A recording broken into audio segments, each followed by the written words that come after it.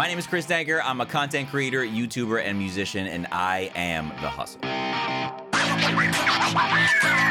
Welcome to the Hollywood Hustle Podcast, a weekly experience where produced screenwriter and podcaster Daniel Tuttle sets out to educate and inspire artists and entrepreneurs all over the world with the stories and challenges of those hustling towards their success.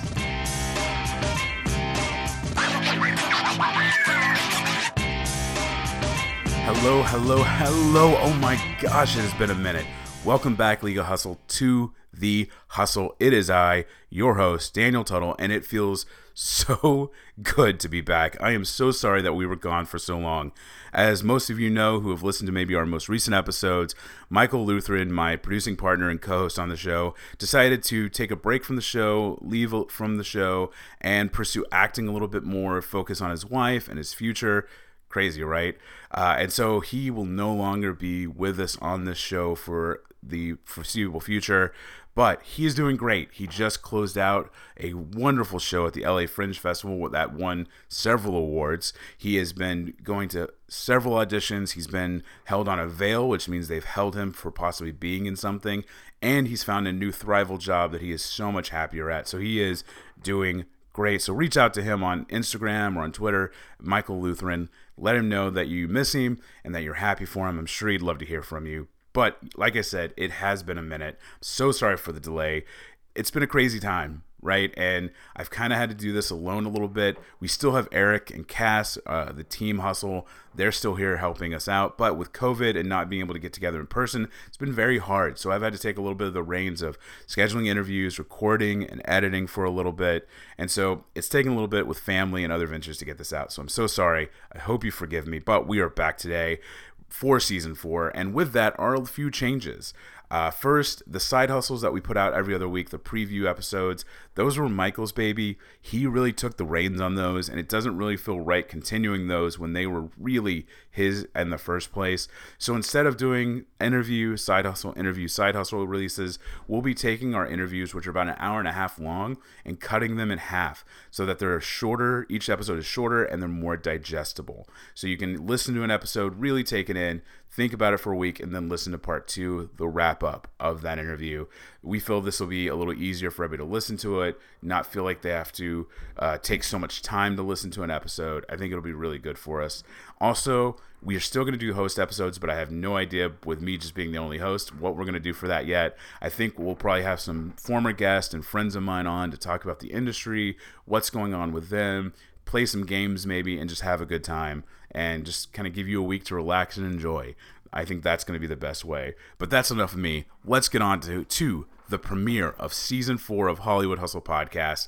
So when Michael and I started talking about this show, we made a guest list of potential guests, and we split that up into 2 sections. For short guests, people we had connections to or we knew personally, we knew we could probably get on the show, and dream guests, those people who seemed way out there. We'd have to reach out through social media to try to get on the show, and maybe they would come on. Today, I am presenting you part 1 of my interview with my very first name on that dream guest list, Chris Danker. Chris Danker is a wildly successful YouTuber with over 1.4 million subscribers on YouTube on his gaming channel. He also has thousands of followers on the streaming website Twitch. You may have heard Chris's name when I talked to Brandon Collymore a few seasons back. Chris has been a mentor of Brandon, really helped him as he's come up in the game. They've collaborated on a lot of things. Chris also has a history in music and acting, and today we discuss his journey from growing up, being in a boy band, starting a YouTube channel, wrestling, and so much more. Chris is also a huge proponent of focusing and discussing mental health, and he has raised tons of money for charities through his YouTube channel and his Twitch streams. Every year he would do a Christmas charity stream where he would actually take all the money earned from that and buy tons of toys for kids in need during Christmas. Just a great all-around guy, a great content creator, a great YouTuber. So excited to share this interview with you. So let's not wait anymore. Without further ado, here is my interview with Chris Danker, baby. Let the hustle begin.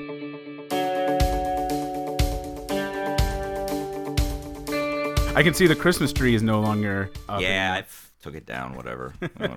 Did you get belittled by the chat? I mean, I was pretty much like, forced to take it down by my content or my comment section. Why you still have your tree up? Because it fucking looks cool back there. You can love Christmas. And you know what? Yeah, right I now, also love we all need Christmas. some merry. You know what I mean? We all Yeah. need a little boost. It's fine. Christmas rules. Yeah, Christmas is the greatest time of the year. My It wife really is is. more a Halloween person. I am more of a Christmas person. Hey, Halloween's a close second, but I go Christmas. I'm a Christmas guy.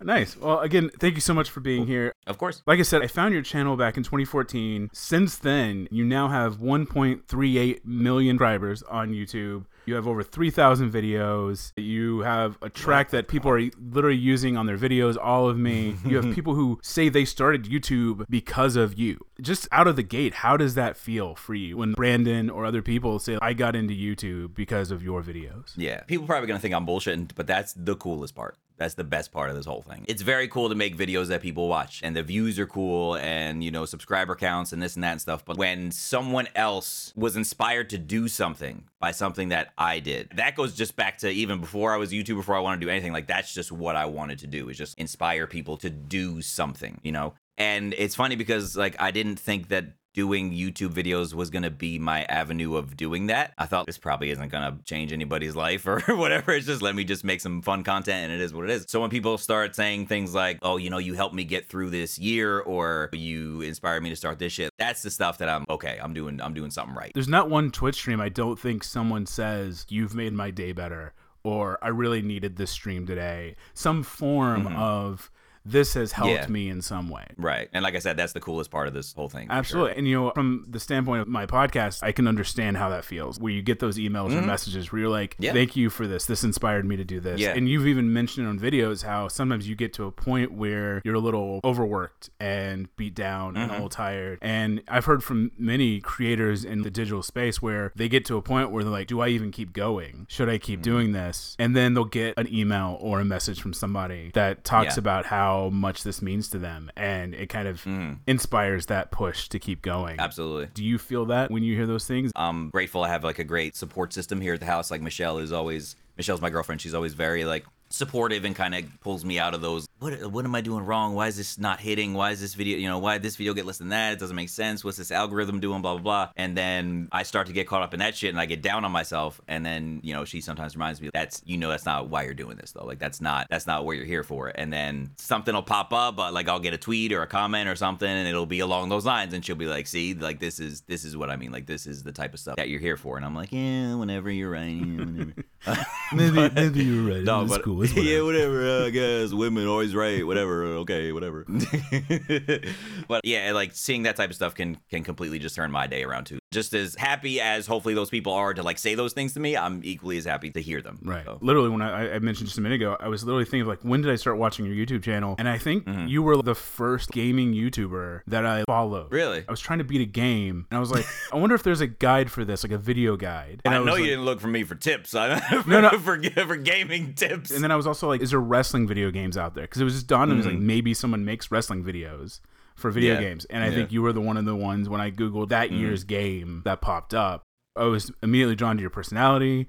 You were funny. You were energetic, and you put out really great content. I think it was you, Goran Perkins. They're excellent. And a few others that I found at the same time and started watching. And when I was talking to my then co-producer and co-host at the time, we sat down talking about this podcast. We actually made a list in 2017 of guests, and we made a list of like, who can we easily get that we know that's entertainers and people that we know, and then who's our maybe one day list. Yeah. And you were literally on my maybe one day Really? list of people to get on this podcast. That's interesting. To chat with. That's funny. Let's just quick kind of go back. Where are you from? Where did Chris Stanker start? What's the origins? Oh boy.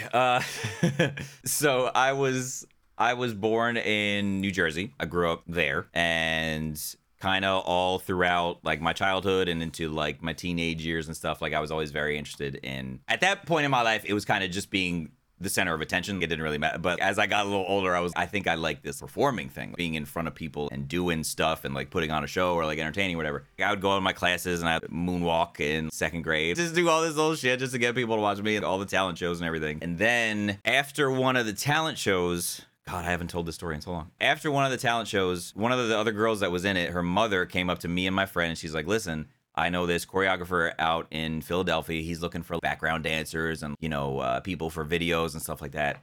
And me and my friend were like, hell yeah, let's go. Like, that sounds amazing. So literally, this was like 4 or 5 weeks, maybe a little more than that. Maybe like a couple, 2 or 3 months before I graduated high school.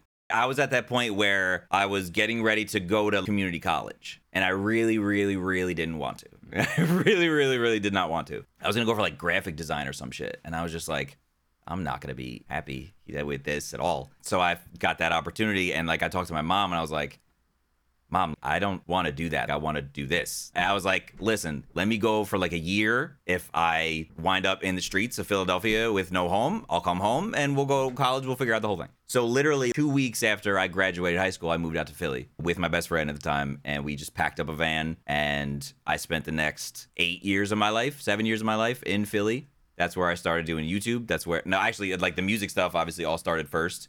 And then when I took a break from that, that's where all the YouTube stuff happened. So as far as the background goes, that's pretty much the background. Well, it's great because I didn't know you were born in New Jersey or from New Jersey. I thought you were from Philly. That's where I thought you were originally from. I think a lot of people think that because I talk about it a lot, talk about being there a lot. But yeah, that's not where I was actually born. Yeah. So what's your first memories of music? My mom always had the Beatles on when I was a kid. I didn't appreciate it until I was older. At the time, I was like, listen to these songs over and over and over. And now as an adult, I listen to the same 9 songs over and over and over. But when my mom got me a Walkman with the little cassette tape. For those that don't know, I might have to, what a Walkman we might have to pop some up on the screen.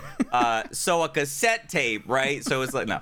It was, which one came out first? Was it Bad or Dangerous? I think it was Michael Jackson's Bad cassette. And from that point, I was like, yeah, this rules. I wanted to watch every Michael Jackson video. I wanted to hear every Michael Jackson song. I wanted to move like him. From that point on in my life, I have to be like him in some way, shape, or form. You know what I mean? That was like my first initial, holy shit, I gotta do something like this. And my mom would get so mad at me because she said I'd be in the back of the car with my little Walkman on, and I wouldn't actually sing out loud, but I would lip it, but very over the top. And she'd be like, I can hear you whispering back there. Shut up. And I used to piss everybody off. But yeah, Michael was the first. I feel like the first cassette tape says a lot about our personalities individually because you obviously have a charisma and a hosting smoothness about you, and where you come off very smooth and very easy. Obviously, you can dance, obviously. My first cassette was Weird Al Yankovic's Bad Hair Day. So... Close, showing so you know the differences between who we are as people with what my first CD I will say was Boys to Men, but there you go. There you go. But yeah, I think I also had a couple Boys to Men cassettes actually. When did you kind of go, I'm going to try to start writing music? So when we moved out to Philly, I was kind of under the impression that I was kind of just going to be a background dancer for X amount of time. I was by no means going by like a plan or a blueprint. I was very much just like, I'm gonna go do this where they say we're gonna make money doing shows and stuff. I'll make a little money. We'll see what happens. Type of thing. Like that was my whole mentality. So we didn't make any money. So spoiler alert. So they were like, yeah, you know, we're gonna pay you for rehearsals and you know we're gonna do shows and stuff. And I was like, oh, cool. And that didn't happen. But it was a very good experience, and I'm glad I got that experience because so many things came from it. Long story short, me and my friend that moved out with me and some of the other guys that were backup dancers, we were like, hey, do you guys want to like do like a group maybe? Because we're like, yeah, this dancing thing is cool, but it got like a limit on it. They can't really do much as like just a backup dancer. Like we kind of wanted to try to bring something more. So we were like, well, can you sing? Can you sing? Can you sing? Like, yeah, like, okay, let's try it. And then we would start doing little stupid cover songs and stuff. But I didn't even realize how much I enjoyed the writing and creating music process until I did it for the first time, until I actually got in a studio with other people that were like-minded and had the same goal and the same outlook, and you know the producer's there and you got like another writer and everybody's like, okay, let's go. And I'm like, where are we going? Like, what are we and they're like, oh, let's just write. Let's just like, they put on a thing. And I'm like, okay. I'm sure, I don't remember what I wrote. I'm sure it was hot garbage at the time, but like, girl, but it was, you're the best. It was something. I love you. Yeah. Ooh, baby. Ooh. Ooh, ooh, ooh. Baby. Like, I don't know what it was. I'm sure it was trash, but it was such an eye-opening experience. I was like, this whole process is so cool. So from that point, I wanted to always kind of do that. And then from that point on, like we started writing more of our own songs and I started having more input and started like getting better and all that type of stuff. And now it's like one of my favorite things to do. So where did the name Odyssey come from and that spelling? Well, the spelling is because there was another group already named Odyssey, and we were like, okay, was we it like a Swedish pop group, like one of those? Like I think it was an older group. Yeah, it was like an older group of very different, you know, very different background. Our whole tagline or whatever is like, we want to take you on a journey. Like, we want to take you on a musical journey, a journey of whatever. And we're like, what the like journey and blah blah blah. And then like, I think Jesse, one of the guys in the group, was like, what about Odyssey? Like a big grand Odyssey. We were all like, oh shit. We thought it was the coolest name in the world. And then we spelled it like that. That's such a cool experience for someone, I think, because one, not only do you learn obviously to have a voice in a group, like you learn how to have your own voice and be able to participate as your independent self, but also how to work in a group and how to delegate responsibilities, how to collaborate with each other, how to deal with issues. Yeah. And I'm sure that in a business that you're in where part of the drive to grow is collaboration with other people, I'm sure learning that and dealing with that and having that experience has helped you in where you are now in those instances. Oh, yeah, absolutely. It's not an easy process to get 4 people on the exact same page about what you're doing, where you're going to be, what you're going to sound like, what you're going to look like, what you're wearing. It's hard. It's not easy to get everybody on the same page all the time. But we were never like, we didn't butt heads or anything. We would have our arguments and our disagreements, but it was always like, what are we going to do for the betterment of the show or the group or their performance or whatever. But yeah, I struggled with that for a while within the group because for so long I was kind of front and center, and now I'm kind of in this group setting and I'm a little in the background doing background vocals and stuff, and I would struggle with that sometimes. Like I would be like, damn, I want to do more stuff and blah blah blah, but I was like, no, I'm part of this group. I'm going to do what I need to do to make this group succeed. So yeah, it was definitely a very big learning experience, especially early on, getting to see how it is to like work with people in a serious situation like that. Like obviously we joked around all the time and we had our fun and everything, but like when it came down to work, we were in there working. Did you guys have a group commitment of like, if you have an issue, this is how we're going to handle it? Did you guys have like some kind of like set guidelines for each other? So it's funny the way that our personalities are. They're so different. Like we're so similar in so many ways, but then so different in others. So it's me, Elijah, Jesse, and Ray. So Ray is very laid back, nonchalant, kind of like, I'll do whatever y'all want to do. Let's get it. Like I'm here, I'm ready to go, whatever. And like just kind of like a good attitude to have. Like whatever you want to do, let's get it. Elijah was very much from a very business perspective, from, okay, how is this going to be seen by brands? How are we going to look to, these people in suits and this and stuff? And Jesse was a lot more on the other side of that, where he was very passion driven. He's like, no, this is the right thing to do because this is what I feel and this is what I want and this is what I think is going to, and none of those approaches were wrong. It was all just different approaches. And I kind of always found myself being in the middle. Kind of like, yes, we need to be professional, but we also need to make sure we're doing what we believe in. But I also had a little bit of Ray in me where I was like, but at the end of the day, whatever we're going to do is what we're going to do. So a lot of times I would be the tiebreaker. It would be Elijah would feel one way, Jesse would feel one way. Ray would kind of like, whatever, I'll go with either one. So it's kind of like, Chris, what do you think? And I bet, we should do that one. But it wasn't like a standard process. It's just kind of something that ended up happening over time. Right. You kind of found the groove of how the group worked. Yeah. Once we got comfortable with each other, saw everyone's strengths, it's a lot easier to delegate once you know like what people are good at. Do you remember a moment where there was like a big disagreement in the group and how that was handled, or an example of one of those moments where maybe it took a while for you guys to get on the same page? Yeah, I think probably the biggest time it happened was not too long actually before I ended up leaving the group. It wasn't a big argument. It wasn't like a big blow off drama thing. No sinks were torn out and no mirrors were broken. No, not this stuff. We went on America's Got Talent a couple years before that. So someone, I forget, I don't even remember what the process. Someone was contacting us to get on X Factor, the other talent show. And I was like, I really don't want to do this. And everybody else really wanted to do it, but I really did not want to do it. And I felt a lot of pushback, like, oh, why don't you want to do it? It's exposure and it's this and that. And it's like, yeah, but the exposure we got from America's Got Talent was cool, but we didn't win the show, and this is going to sound kind of shitty, but you don't often remember the people that don't win the televised talent shows. Yeah. It's just the way it is.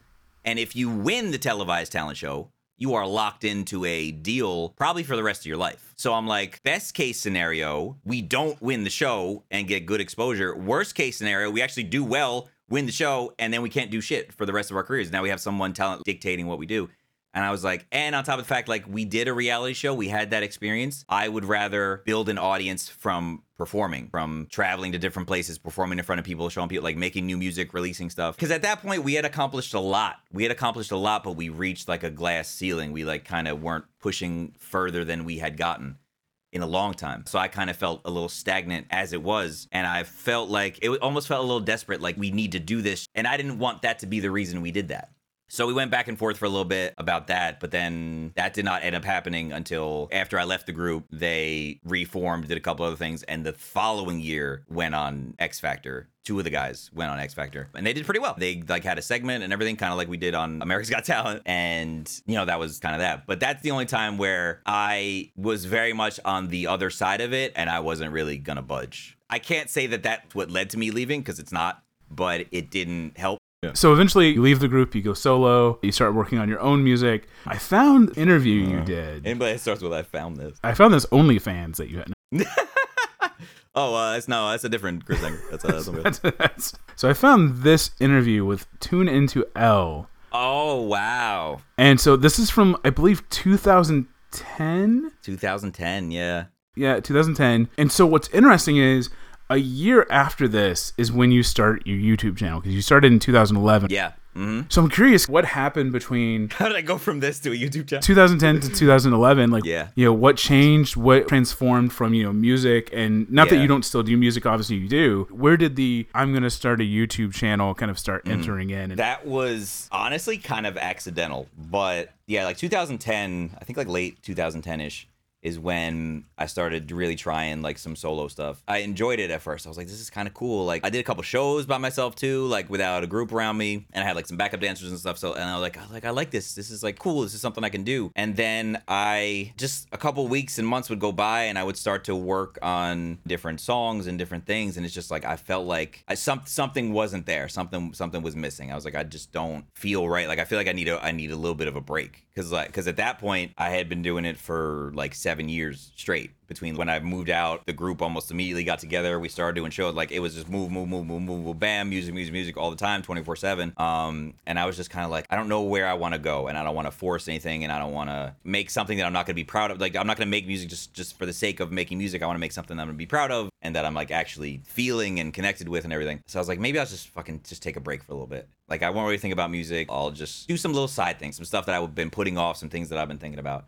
And around that time is when like the YouTube gaming stuff was really starting to, especially like Call of Duty, with like people making videos on Call of Duty, and I would watch them and be like, oh, this is cool. This is like a dude just like playing video games and talking to people and like, what? You can make money doing this? Like what? Like I started finding this stuff out. And then obviously like every idiot, I thought I could just start a channel and immediately make a bunch of money. I was like, oh, I'm going to start a YouTube channel, and that's going to be it. It's going to be... Hey guys, it's Chris. I'm playing Call of Duty again. Please give me, please subscribe. Everybody starts off like that for the most part. I didn't understand what was really going down behind the scenes with YouTube. So I was like, oh, whatever. I could freaking do this. So like I did a couple videos, and like obviously I didn't really get that many views, or I didn't really do anything. And I was like, okay, maybe this isn't the move. So I was like just doing a bunch of other shit on the side. And I would do a little video here and there. I would do a Call of Duty video. I'd hop on with some of my friends, play some shooters, and I would just like upload just to have like, I wanted a release. I wanted to still be creative in some way, shape, or form. Like I couldn't just like go to work and like calculate numbers. Like I had to keep creating something. So I started working on these little videos that were so terrible at first, and then I would do 2, and then I would stop for 3 or 4 weeks, and I would do like 1 more, and 6 months would go by, and then I would like do 1. But it wasn't until WWE 2K15 came out. So this would be, at this point, this is 2014. So from 2011 to 2014, I was part-timing YouTube. Part-timing as in like a video a month maybe. And I was also doing freelance voiceover work on the side, just like trying to get customers and like build up a client base and stuff like that. All these little side hustles that I hustle, like all these little side things that I'm trying to keep going. Like you said the secret word. Like I was always about it. I was always about that life. But during that time, a lot of different things happened. My relationship, a very long relationship that I was in, ended. My relationship with Michelle started. So in those 3 years, a lot of stuff changed. I think I moved like 3 or 4 times, and then like I said, 2K15 came out and things changed a little bit. I'm still want to know, would you rather kiss a monkey or lick a doorknob, as this quiz has what did I say? You. Is it a cute monkey or one of them? Yeah, is it a cute monkey or is it one of those flying rabbit ones? And then you had to know more about the public restroom. Yeah. Yeah, that's the thing. I need more information. I agree. All right, so you got into YouTube, you started making these videos. How long did it take before you started seeing real growth? The shitty thing is, it felt like an overnight success type of thing that was 3 years in the making. Because it's literally, I uploaded the first 2K15 My Career Mode or whatever it was. Yeah, it was My Career Mode was the first one I did. And at that point, my videos have been getting like 3,000 views, 2,000 views, whatever. Like I had like 20,000-ish subscribers at that point. And then this goes up and it gets like 5,000 off the bat. I was like, I didn't expect that video to do that. Let me do a part 2. The game was okay. Like, I hadn't played a wrestling game in a couple years at that point. I had taken a break after SmackDown 2011 or something was like the last one I played. I was like, oh, it's got this career mode. It's on a new console, blah, blah, whatever. I'll try it. So episode 1 does really good. And I was like, okay, let me try another one. So I did episode 2. And by the time episode 2 is up, episode 1 has like 10,000 views. And I'm like, what's happening here? So I was like, okay, let me do one more. And okay, let me do one more. And it's just, the subscribers started to go up. The views started to go up. It literally, from that day, was just a snowball effect that's still continuing to roll, which is insane. But when I say it was completely by accident, it was completely by accident. If that My Career episode 1 pop off, I'm saying 5,000 views, but that was so big. For you, I'm sure that was. Yeah, at that point, at that time, it was so big. But if that hadn't happened, maybe I wouldn't have followed it up. And I wouldn't have done YouTube anyway. Like, I don't know. It's kind of one of those things where, like I said, it felt like almost an overnight change, but it had been going on for so long. And a lot of times that's how things kind of happen. You put so much work into something and you think it's going to happen one way, but then a swerve happens and all of a sudden you're not going in the direction you thought you were going to go in. That's such an interesting look at it because, you know, you were doing these other videos before and then all of a sudden you kind of shift. And I think that's such a testament of one of the things that you talk about a lot with content creation is finding your like niche, finding your audience. Yeah. And once you kind of find it, stick with it. You know, on TikTok, they say the same thing. Find your videos. And when you find the videos that do the best, do more of those videos. And then when they stop working, experiment with other things. Try other stuff. Yep. And like you said, it felt like an overnight sensation. But you've been doing this for, you know, years, 3 years by that point. Yeah. So there's a friend of mine who has a friend that had this film that did super well on like the indie film circuit. And he got interviewed by all these people. And somebody asked him one time, like, what does it feel like to be an overnight sensation? And he was like, I've been doing this for 20 years. Yeah. Like, I'm not an overnight. I didn't like just make a video. And it's like, it takes like, and even further, like looking at your journey through Odyssey and your music journey, where it's like a lot of that had to prep you for how to handle this. Like what you learned during all that, the business and dealing with other people and all that stuff, I'm sure, like we said earlier, set you up for some more kind of success to be able to handle this thing. One thing too that the group like literally changed my life. So one summer we signed up with Six Flags to be like a featured performer for the whole summer. So we had like our own stage and like a big like little area, our own little area and stuff. We were pretty much like salaried performers. They're like, you're gonna do 3 shows a day, 5 days a week. 3 shows a day, 5 days a week.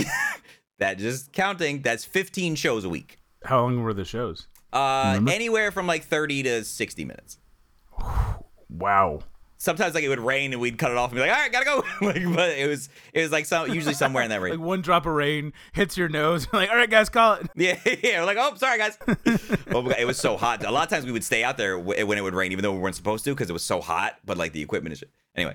15 shows a week, which is 60 shows a month for 3 months. In that summer, we did 180 shows as a group together. Man, when I tell you, like, as far as performing goes and being on front of a stage, it built this like rock solid foundation of I can do this with my fucking eyes closed type of thing. Mm-hmm. Like we were so in sync with one another and we knew where we had to be. We knew how people were going to react to certain things. We knew like as time went on, the show would change and develop, you know, it'd be as of what the reactions of the crowd was and everything. And that I would never take that experience back for anything because it taught me so much about performing, being confident in front of a crowd, listening to a crowd and being able to adapt when things like aren't going right, how to handle yourself when everything breaks and you're in the middle of a show. Like so many little things that taught me that are still with me to this day. And, you know, that's why I say it's like I look back at the pictures of Odyssey and I'm like, oh, it's funny. Like, oh, I got a head shaved and no, it's funny and haha. But it was literally like one of the most incredible experiences of my life because it taught me so much about performing, creating, artistry, like all of that shit, and it made me fall in love like with that whole performance side of it 1,000 times over. It was such a crazy experience. So as a YouTuber doing these kind of commentary style videos where you have wrestlers and you're like, oh, Chris Danger, but on the attack, why is he dressed like that? Like, have these moments. Like, how crazy do you feel half the time? And how crazy is it for like Michelle? Well, she's thankfully used to it by now. I have a basement, so thankfully it's like my whole area is a little separate from the rest of the house. But I don't feel as weird anymore because it just feels natural now. Like if someone on the outside listening thinks it's weird, like I don't even care anymore. I'm like, if you don't get what this is, like I can't help you with that. Like, so right. I just kind of it is what it is at this point. I don't like it. It can feel weird, but at the same time, I've been doing it for so long that it's just I'm just loud and it just happens. Like press record, get loud, it happens. Now, is you on camera or in those videos? Is that you amped up, or is that you?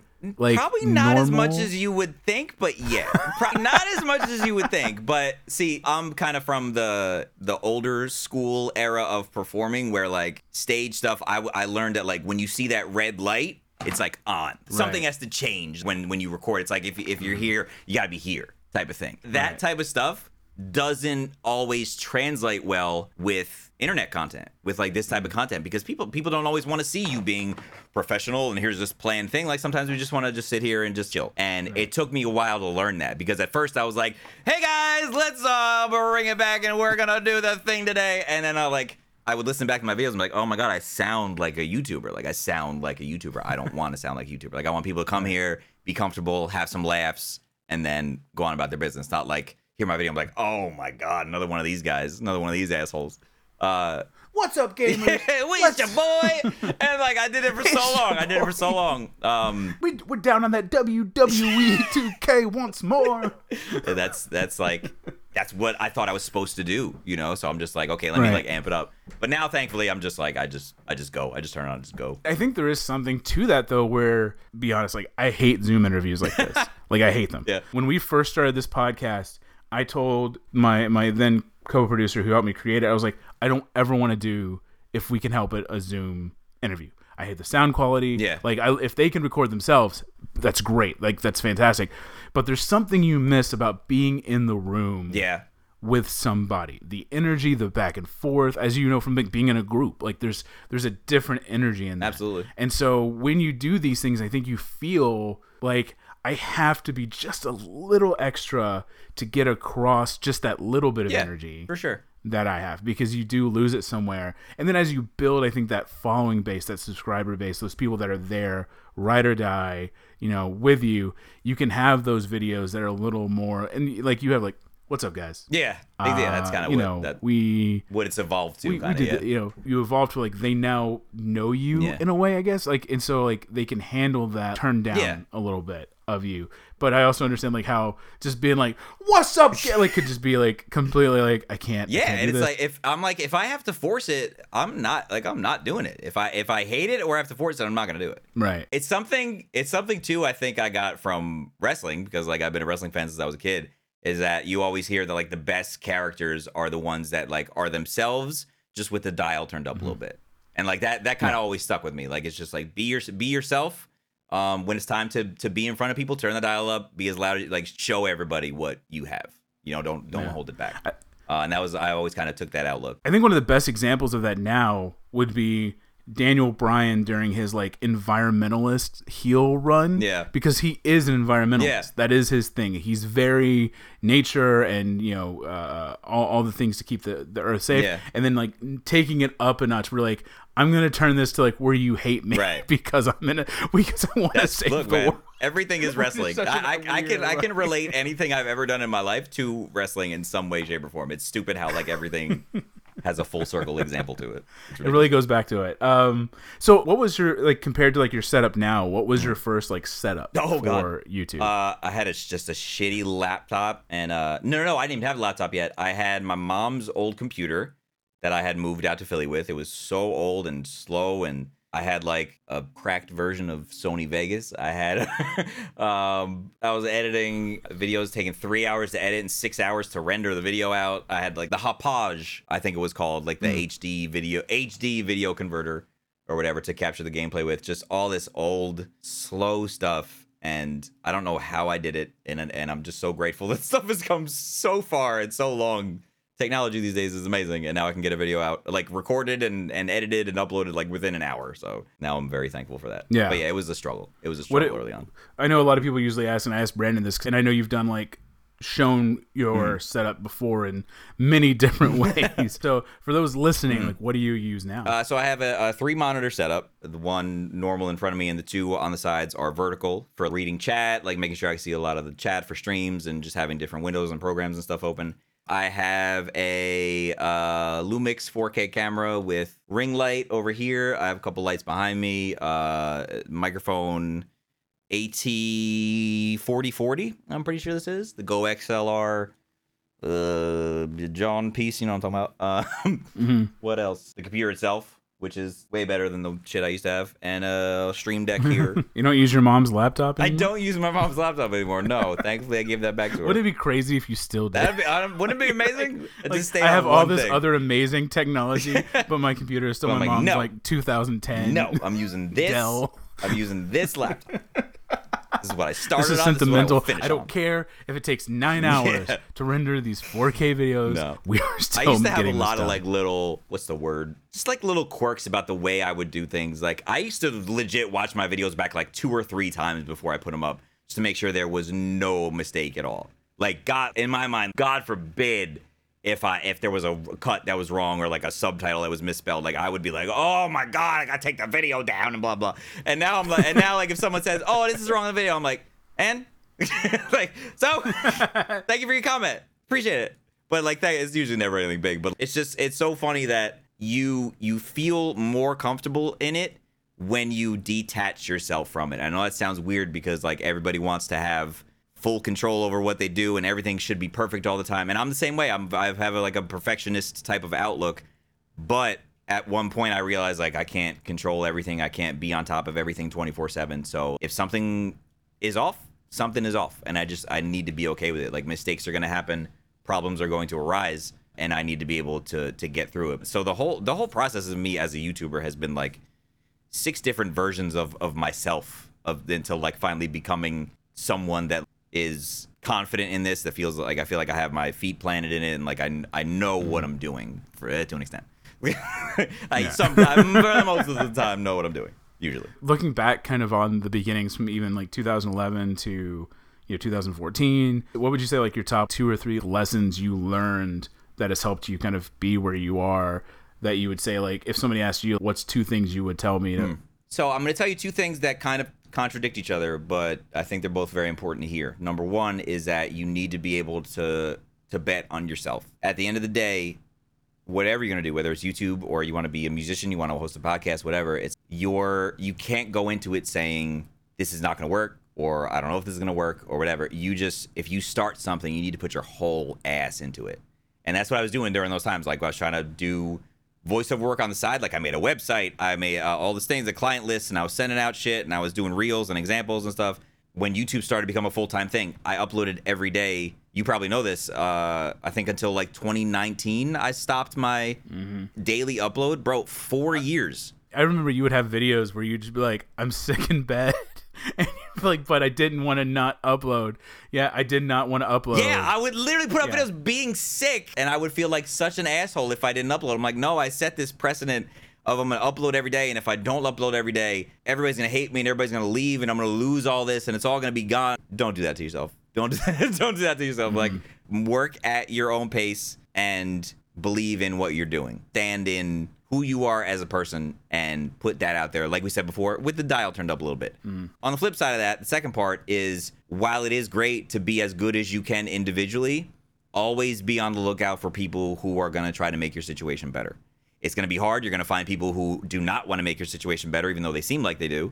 You're going to have people that come and go, maybe that, don't treat you as well as you would like them to or whatever, but you still need to try to make those connections and those friendships and like build build your circle of trust. Because as much as people want to say, oh, I did this shit all by myself, I got blah, blah, blah, whatever. It's like, nobody has done anything completely by themselves. Everybody has help somewhere. Sometimes the help is bigger than other help. Sometimes, like, my mom had to, throw me $200 when I was broke in Philadelphia to make sure I paid my rent. Like, that was helping me. So for someone to say, like, oh, I got here all on my own, it's usually never the case. So I would say the two things are believe in yourself and be as whole ass about things as you can, but at the same time, don't be afraid to have some people around you that are of the same mind and are looking out for your best interests. It can be hard to find, but it's worth it.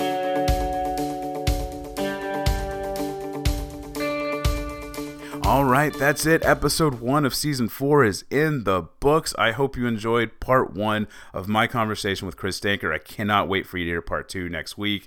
If you think Chris's YouTube channel is something you would enjoy, go check it out. It's on YouTube, Dankops, Denkops. It's the same name on Twitch as well. He also started recently his own podcast called Into the Danger Zone. It's available on Spotify, on Apple Podcasts. It is going to be a wrestling-based podcast, so if you think you would enjoy that, Into the Danger Zone. If you have thought about starting your own podcast or you have questions about it on how to do it, I coach, I consult, I also edit and produce podcasts for other people with my company, Hustle Podcasting. So check us out. You can go to Instagram, Hustle Podcasting, or email me, hustlepodcasting@gmail.com. Or if you have a question about the show or Chris Danker or a question for Chris, I can message him. Send it to HollywoodHustlePodcast@gmail.com. Would love to hear from you. Thank you so much for listening. Can't wait for you to hear next week's episode. It's going to be such a great continuation of this interview. And as always, please remember, keep up the hustle.